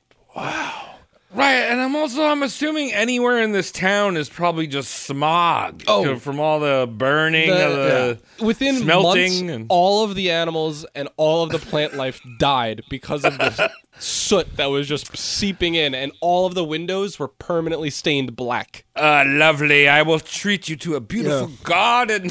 My in love, the I'm heart going of to build Essen. a very big house for you in the heart of Essen next to my factory. Now, I have not been to Italy myself because Connor just told me we live far from it. But what I have is a genuine Italian spirit. And when you come into the driveway, it says, when you're here, your family.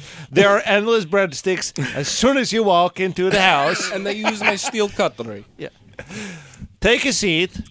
Have a nice time. We always have seats available at Olive Garden.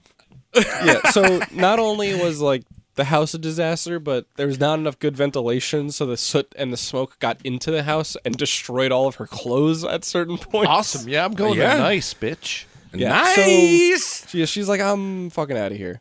At one point, she was begging him to take him to the opera, and he's like, no. I must watch The Forge and make sure that it still goes. And he said, and hearing the hammer of my forge through the night will be sweeter than any music of any opera in the world. You know, dude, I have done similar tactics with girls who I wanted them to, like, break up with me. Where I've done terrible he loved things. this woman. I've done terrible, like when I didn't want to date them anymore. They'd be like, "Hi, I got tickets to the movie." And I go, "Well, look, I have to go to work at 11 a.m. tomorrow, so I don't know if I can go to a 9 p.m. movie." Yeah. You know, I would just say terrible things like that. And on top of getting them to hate me, it was funny. Well, and also, so another stereotypical German thing. Wow, we got the Scheiße. We got, what was the other German thing? Steal?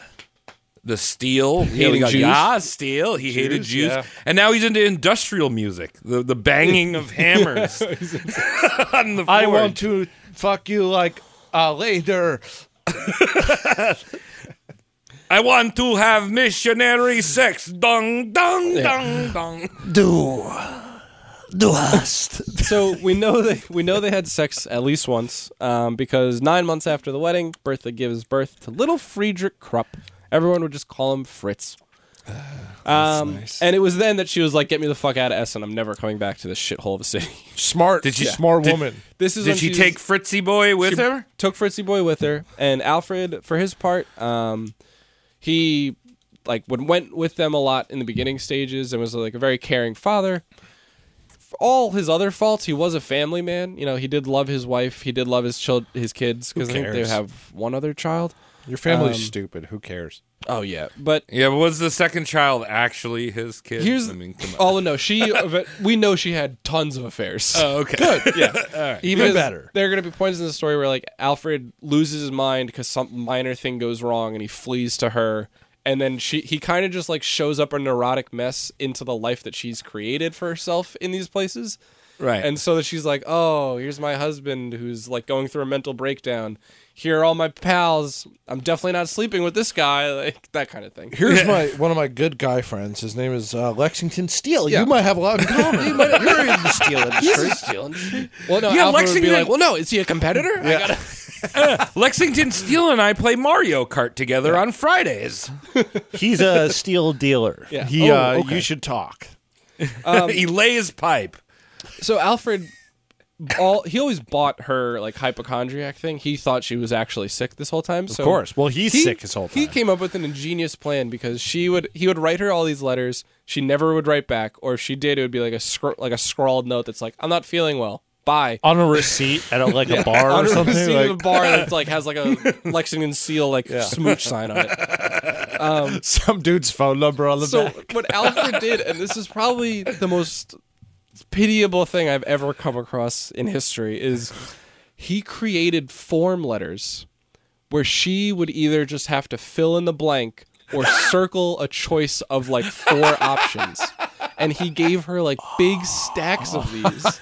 And it was like, honey, all you got to do is fill in the blank and sign it and send it back. This is amazing. Yes. It's so sad. So pathetic. It's so sad. What's the Well, point? What is the point? Because he even like wrote it all out. It would be like, "Dear Alfred, I am feeling blank. Today I went to," and then like circle one, like the gallery, the opera, this thing with Fritz, and then it was always signed like lovingly your dear wife Bertha. Remember, he wrote that. Like he wrote that out, and then she would just have to sign it and send it away. No fucking way, dude. It's so What a sad fucking pile. yeah. So that's his personal life. Oh yeah, this guy All right. sounds like he's a very social butterfly. one of the So like what? If this is how he is with his like. Did he have friends? Like, did he have friends or no? No. Yeah, Because he thought if people were trying to be his friend.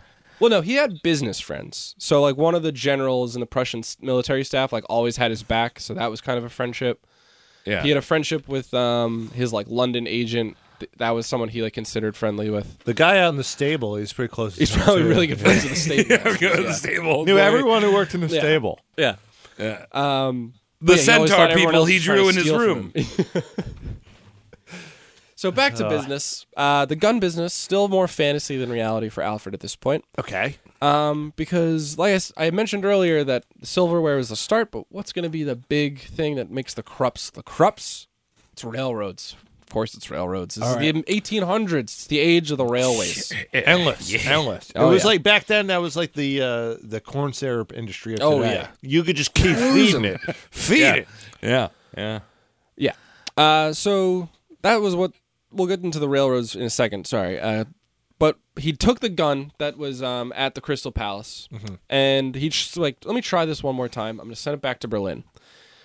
The King of Prussia doesn't give a shit because the King of Prussia is a like literally insane man. at It's this point. Bavaria. It's Ludwig II, right? No, it might be. I think it's Ludwig. It's, yeah, we It's covered the guy before Wilhelm I.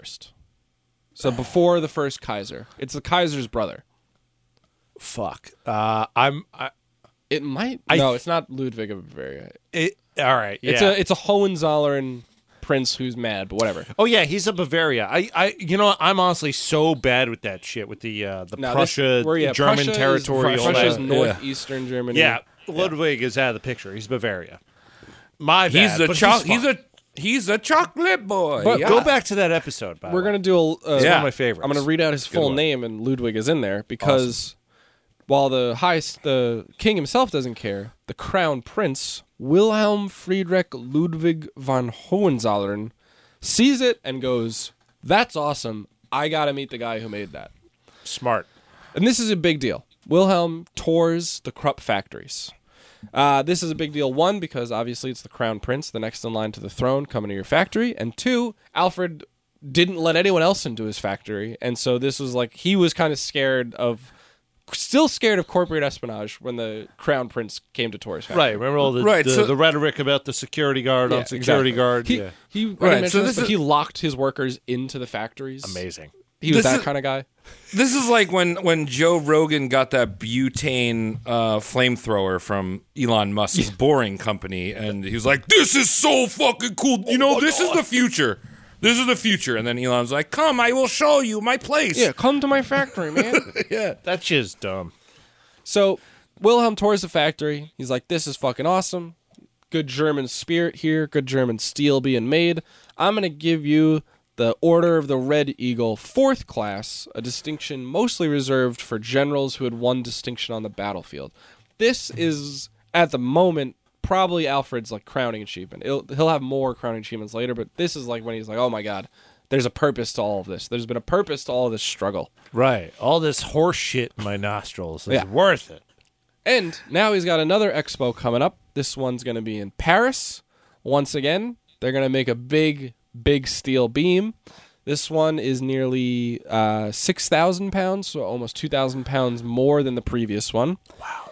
It is so big that it broke through the floor of the exhibition and destroyed the basement levels, nearly killing the judges of the expo.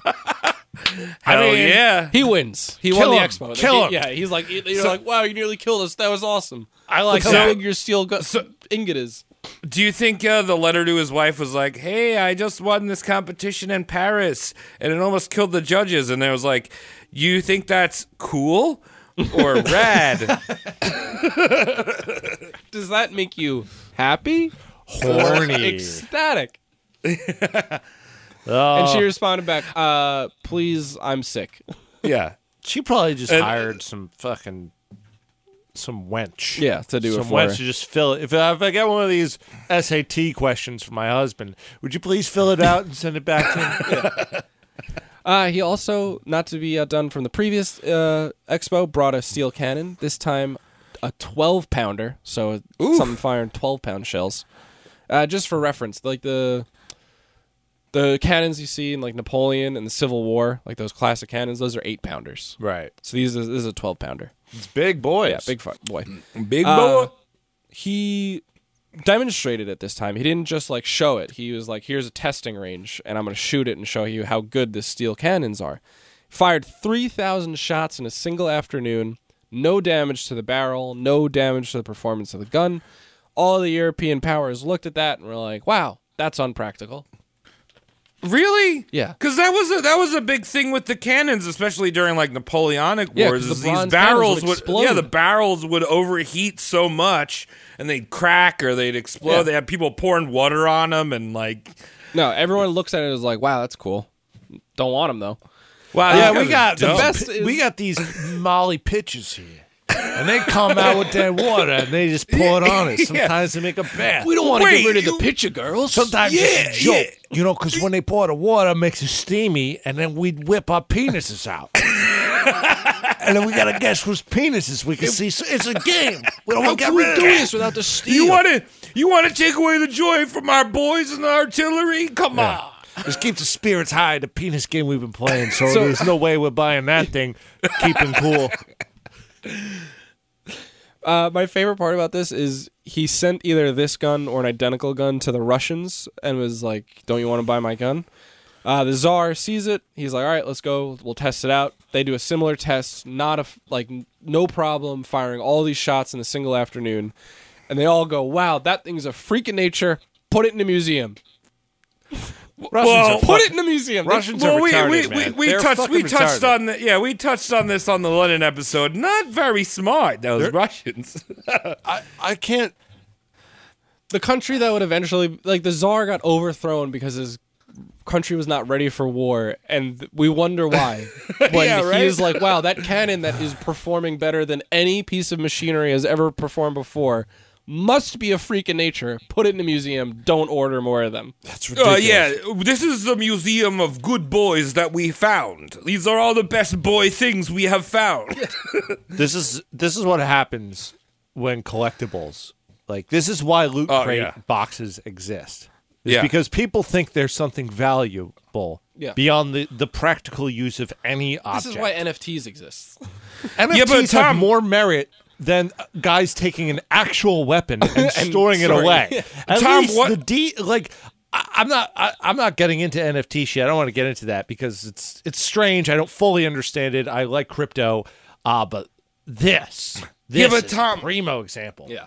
Tom, what if the Funko organization is actually pulling the wool over your eyes because they're all chunks of uranium that you could make nuclear bombs with, but everyone's just like, we're going to keep it on our shelf because it's cool Spooderman. Well, then the fucking weird people who are way too into Twitch have way more power than Russia does because they Right. are loaded with them.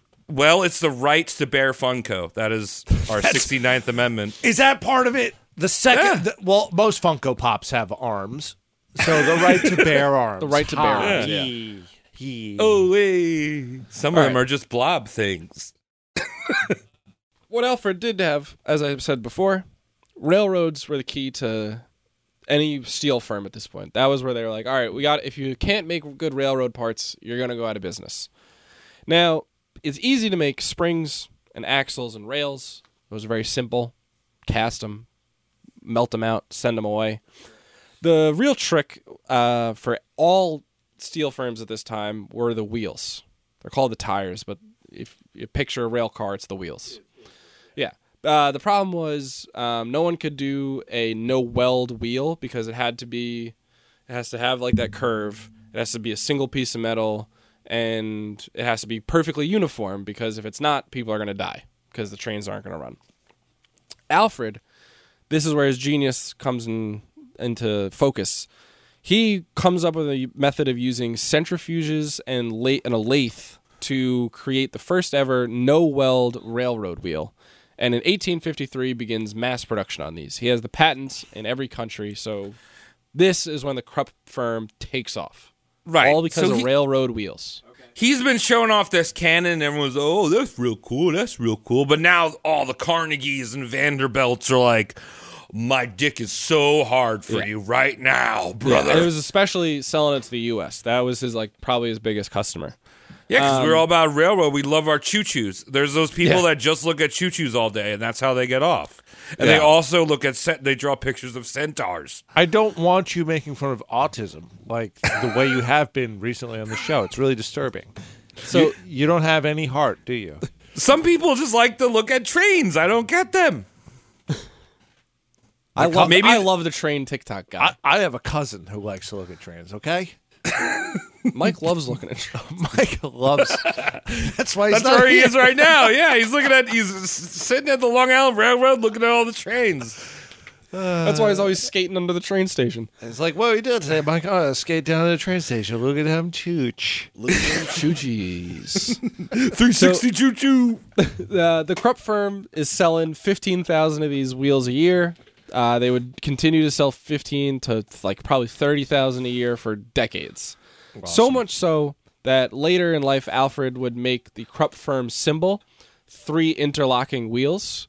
And everyone else who didn't know about the wheel thing thought it was 3 interlocking gun barrels, but it was actually the railroad wheels because that's like what saved the firm. Okay. And the Krupp firm, which still exists today, still has that as their logo, 3 interlocking wheels. Right, that's kind of like one of those little tidbits when people are like, BMW is a propeller. And you're like, no, it's not. So was Mercedes. Yeah. What are those? I don't even know. Propellers. They're both they're supposed to be propellers. Yeah. I thought they were just German. No, they were producing the Luftwaffe's airplanes. Yeah, they were bombing London. I thought they just liked symmetrical shapes, the Germans. I mean, that too. Yeah. Because design the is Krupp, one the thing. Krupp one is also symmetrical. It's like it's a very cool logo.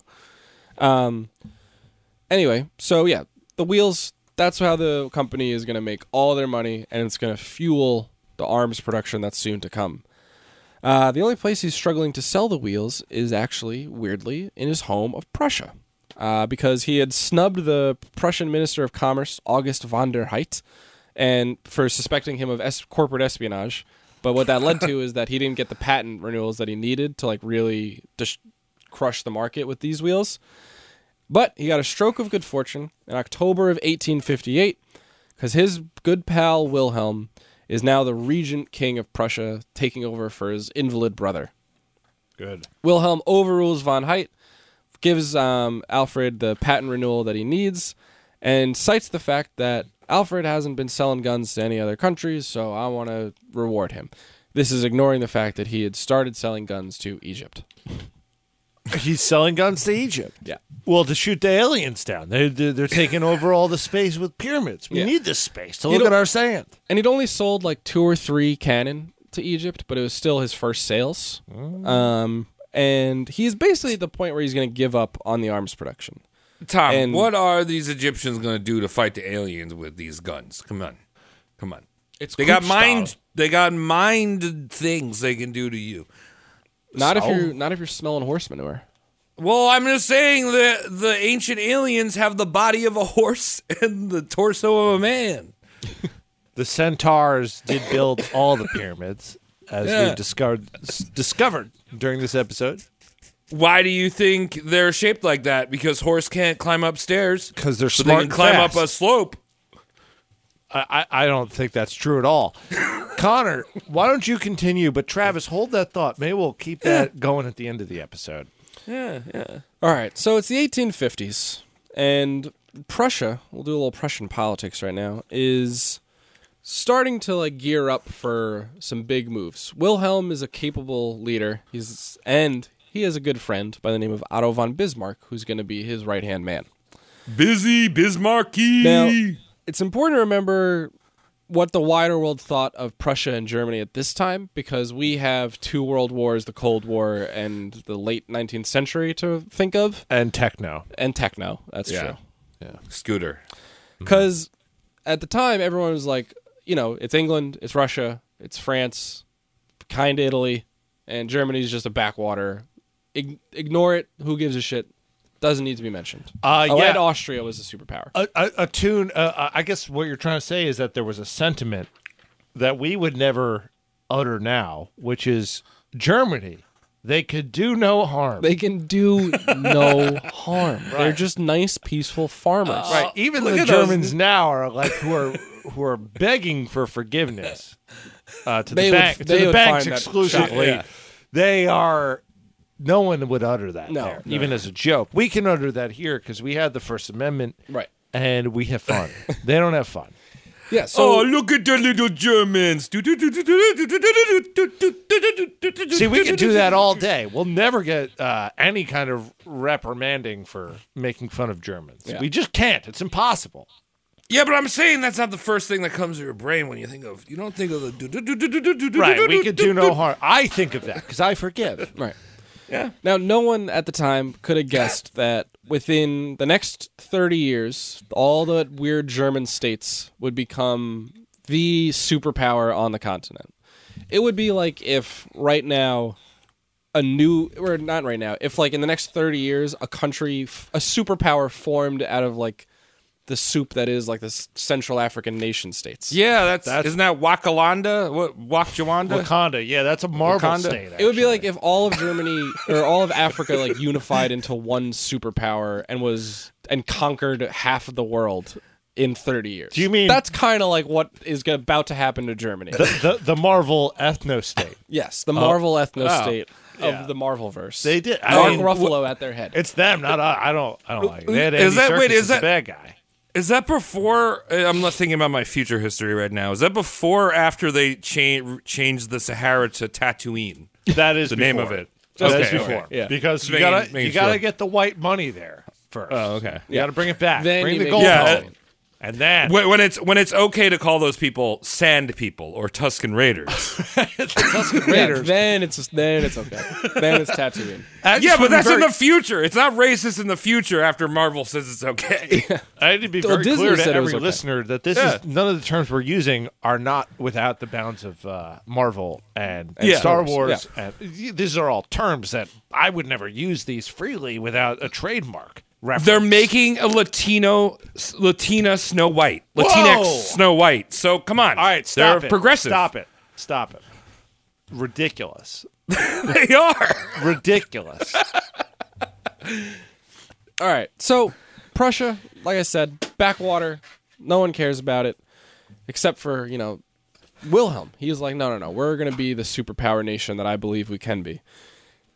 Finally, his brother dies. Now he's full king, not the regent. He's got all the power.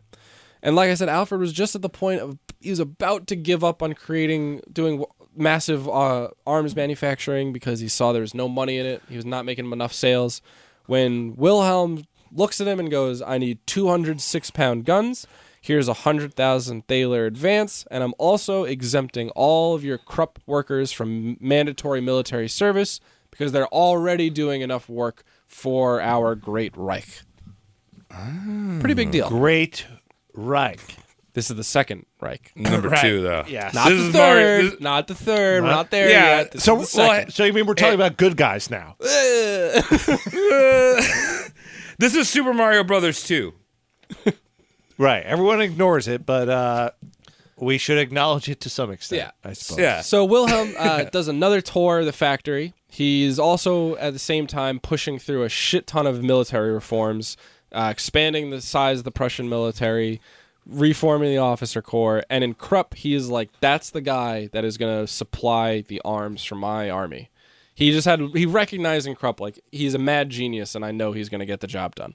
Awesome. Alfred meets Otto von Bismarck at this time. They get along famously. They loved each other. They're like best buds. And this further brings Alfred into the royal circle. And it's these these royal connections are going to be key for Krupp for the rest of his life. Because to him, if Prussia is doing well, then Krupp will do well. And if Krupp does well, it'll bring Prussia up. It's like all boats rise in a rising tide type of thing. Gotcha. And he's like tying his fate to the Prussian state. Do you think the royal and political people just kind of tolerated him around? Like, we have to like this guy. You know what I mean? I think some of them genuinely liked him because they didn't see the day-to-day craziness of him. Okay. So he could suppress his craziness a little bit. He kind of like could turn it off if he needed to, and then the more power he got, the less he did that, and the more they're like, wow, what a fucking weirdo we've brought into the world. Okay. The morning routine is where he became most violent in his retardation. Yeah. So we're getting into the 1860s, and for those who know your history, you know that big changes are coming in Germany. Alfred's experimenting with new designs, even though all of the military brass that he's interacting with are like, no, we still want smooth bronze barrels, not rifled steel barrels. And he goes, I know you're not even accepting my primitive steel cannons. Now I'm going to make an advanced steel cannon. I'm making breech-loading cannons. Oh, For those shit. who know your military history, your military technology, that is a gigantic breakthrough. Before this was always the muzzle loading, which is you get a barrel, put a shit ton of gunpowder, shove it into the back, get a cannonball, shove it down, light it all on fire, and it shoots it out. He's doing breech loading, which is picture like a twin barrel shotgun, where you put the cartridge in, fold the barrel up, shoot. Right. It's faster.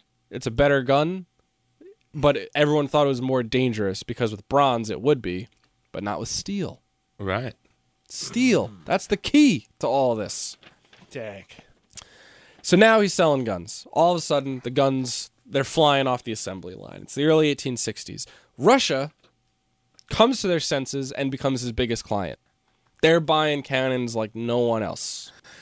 When you say guns, Connor, is he making other things besides cannons, all too? cannon. No small arms. Okay. All No small arms? Okay. 6-pound guns, 12-pound field guns, mountain guns, which are designed to shoot high or low, at extreme angles. And this is the first time he is given a name that he will love so much that he basically turns it into an informal royal title. I will try to pronounce it in German as Der Kanonenkönig, the Cannon King. Oh. And this I is, will shoot so hard Yeah. and long. This is the mid-1860s. At this point, there's no denying that the Krupp firm is going to be the dominant industry in all of Prussia. He raises the old factory to completely rebuild it at 3 times the size. Awesome. That little cottage that he had watched his father pass away and shrivel and die in, destroyed, but Alfred rebuilds it to the T. Or I don't think he even destroyed it. I think he just moved it, but preserved it completely because he's like, I want to remember my family's humble roots. Weird. And that Humble. cottage is still, a recreation of it still exists. Because the Allies bombed it to fucking hell in World War II. But the Krupps that came after World War II rebuilt it. We must remake my great-grandfather's house. Yeah. We will rebuild. Never forget. So The fact man. I'm the Koning. We're going to pause our story here where he has just been crowned the Cannon King because big changes are coming for all of Europe, and Alfred is going to be a major reason why. But just as a quick rehash, remember he started with 7 employees. Yes. He is now employing, I think, 5,000 men. And that is in a 5,000, what are they? span Kruppeniers or something? Croupionier. So yeah, from 7 to 5,000 in about a 25-year span. And now he's buying up coal mines all across Europe because he wants to secure a future for his factory, I guess. Gosh. So that's where we're going to pause it. We'll be back with more Horse Shit Man next week. I love this guy. I love this guy. He is fun. He is the kind of guy who maybe is at a bar early in the day so he can get back to work. Oh yeah. Oh yeah, yeah. Like if you wander into a bar at 4:30 in the afternoon and he is sitting there looking at the quick draw, trying to calculate what the digital monster is doing. Yeah. He will never grasp that, but he knows back at the factory that he can be the king. He can be the Koenig. And the whole time he's looking at Quick Draw, he's writing off little memoranda Yeah. and little notes to I his noticed subordinates. That shape looks like a gun. That looks like another gun. Yeah, it must be what doesn't melt steel beams makes you stronger. Yeah. Amen. Amen. Connor, thank you very much for bringing in this research. I'm excited for Can't next wait week. for part 2. I can't wait to tell you guys about the house he's going to build. The House of Krups. The Villa Hugel. Yeah. Because I'm trying. So his wife she's out of the picture pretty much for the rest of the. We're going to mention Bertha a few times, but it's mostly, like I said, Alfred running to her during his own fits of, like, losing his mind. And she is always just, like, real bummed to see him. It's like, why are you here? But she'll come around every time that he has to, like, put on the family front. It's like, we're hosting the King of Prussia. You need to be home. And she'd be like, okay. Right. Or we're hosting the King of France or the King of Italy because his house is going to become where all the royals go to buy their cannon. Interesting. So whenever they have to do that official duties, she'll be around. Bertha, shut the fuck up! I told you to come over. Do not make yourself any more present than just being here. She would be yelling that at him because he loved her. He'd be Yeah. like, Bertha, why don't you stay with me? And she'd be like, Alfred, you smell like horse shit. All right. Not, then And he'd not be like, truly a yeah, I businessman. know I smell like horse shit. Alfred would make he would make like little like X's on the floor where she needs to stand just so like, and she'd be like, all right, I need to be here love for you. like Could 5 you please minutes. stand here. Also, Yeah. why are several of my children black? Honey, if you're going to yell at me, coal. here's the form letter I think you should fill out to yell at me. Yeah. How are you feeling right now? Yeah. Here's a Rorschach chest for you. Can you describe words? Yeah, so that's well, Alf. That's the first part of Alf. I'm so excited for next week. Yeah, so join us again next week when we get back into Alfred Krupp, the Cannon Master. Was it Der Koenig, right? Der Kanon and Koenig. Der Kanon and Koenig. Here, that's a spelling. Der Kanon and Koenig. Ich liebe dich. Ich Danke liebe schön. Essen. Danke schön. Danke schön. You said all the German Auf words I know. Wiedersehen. Danke schön. Verstehe Deutsch. I don't know. Fraulein. anything. Fraulein. Ja, Fraulein Deutscher, ja. Do you like hamburger Haben Sie gut sandwiches? geschlafen? Ja. This is the section of Roast Mortem that's brought to you by Duolingo. Shiny danky. Learn how to make fun of Germans on Duolingo. Yeah, thanks. Yes. Thank you, German people that listen to our show, by the way. Danky shade. Thanks to anyone who's listening. Go to socialmedia.com. That's what we're doing from now. I've condensed it. I don't know how to do those smart links that Zwick did for us a while ago, so I'll do it verbally. Go to socialmedia.com to find us. Beyond that, Do it. Thank you for listening. Connor, thanks again. Travis, love you. Good night. Danky See you shade. guys next week. Hell yeah.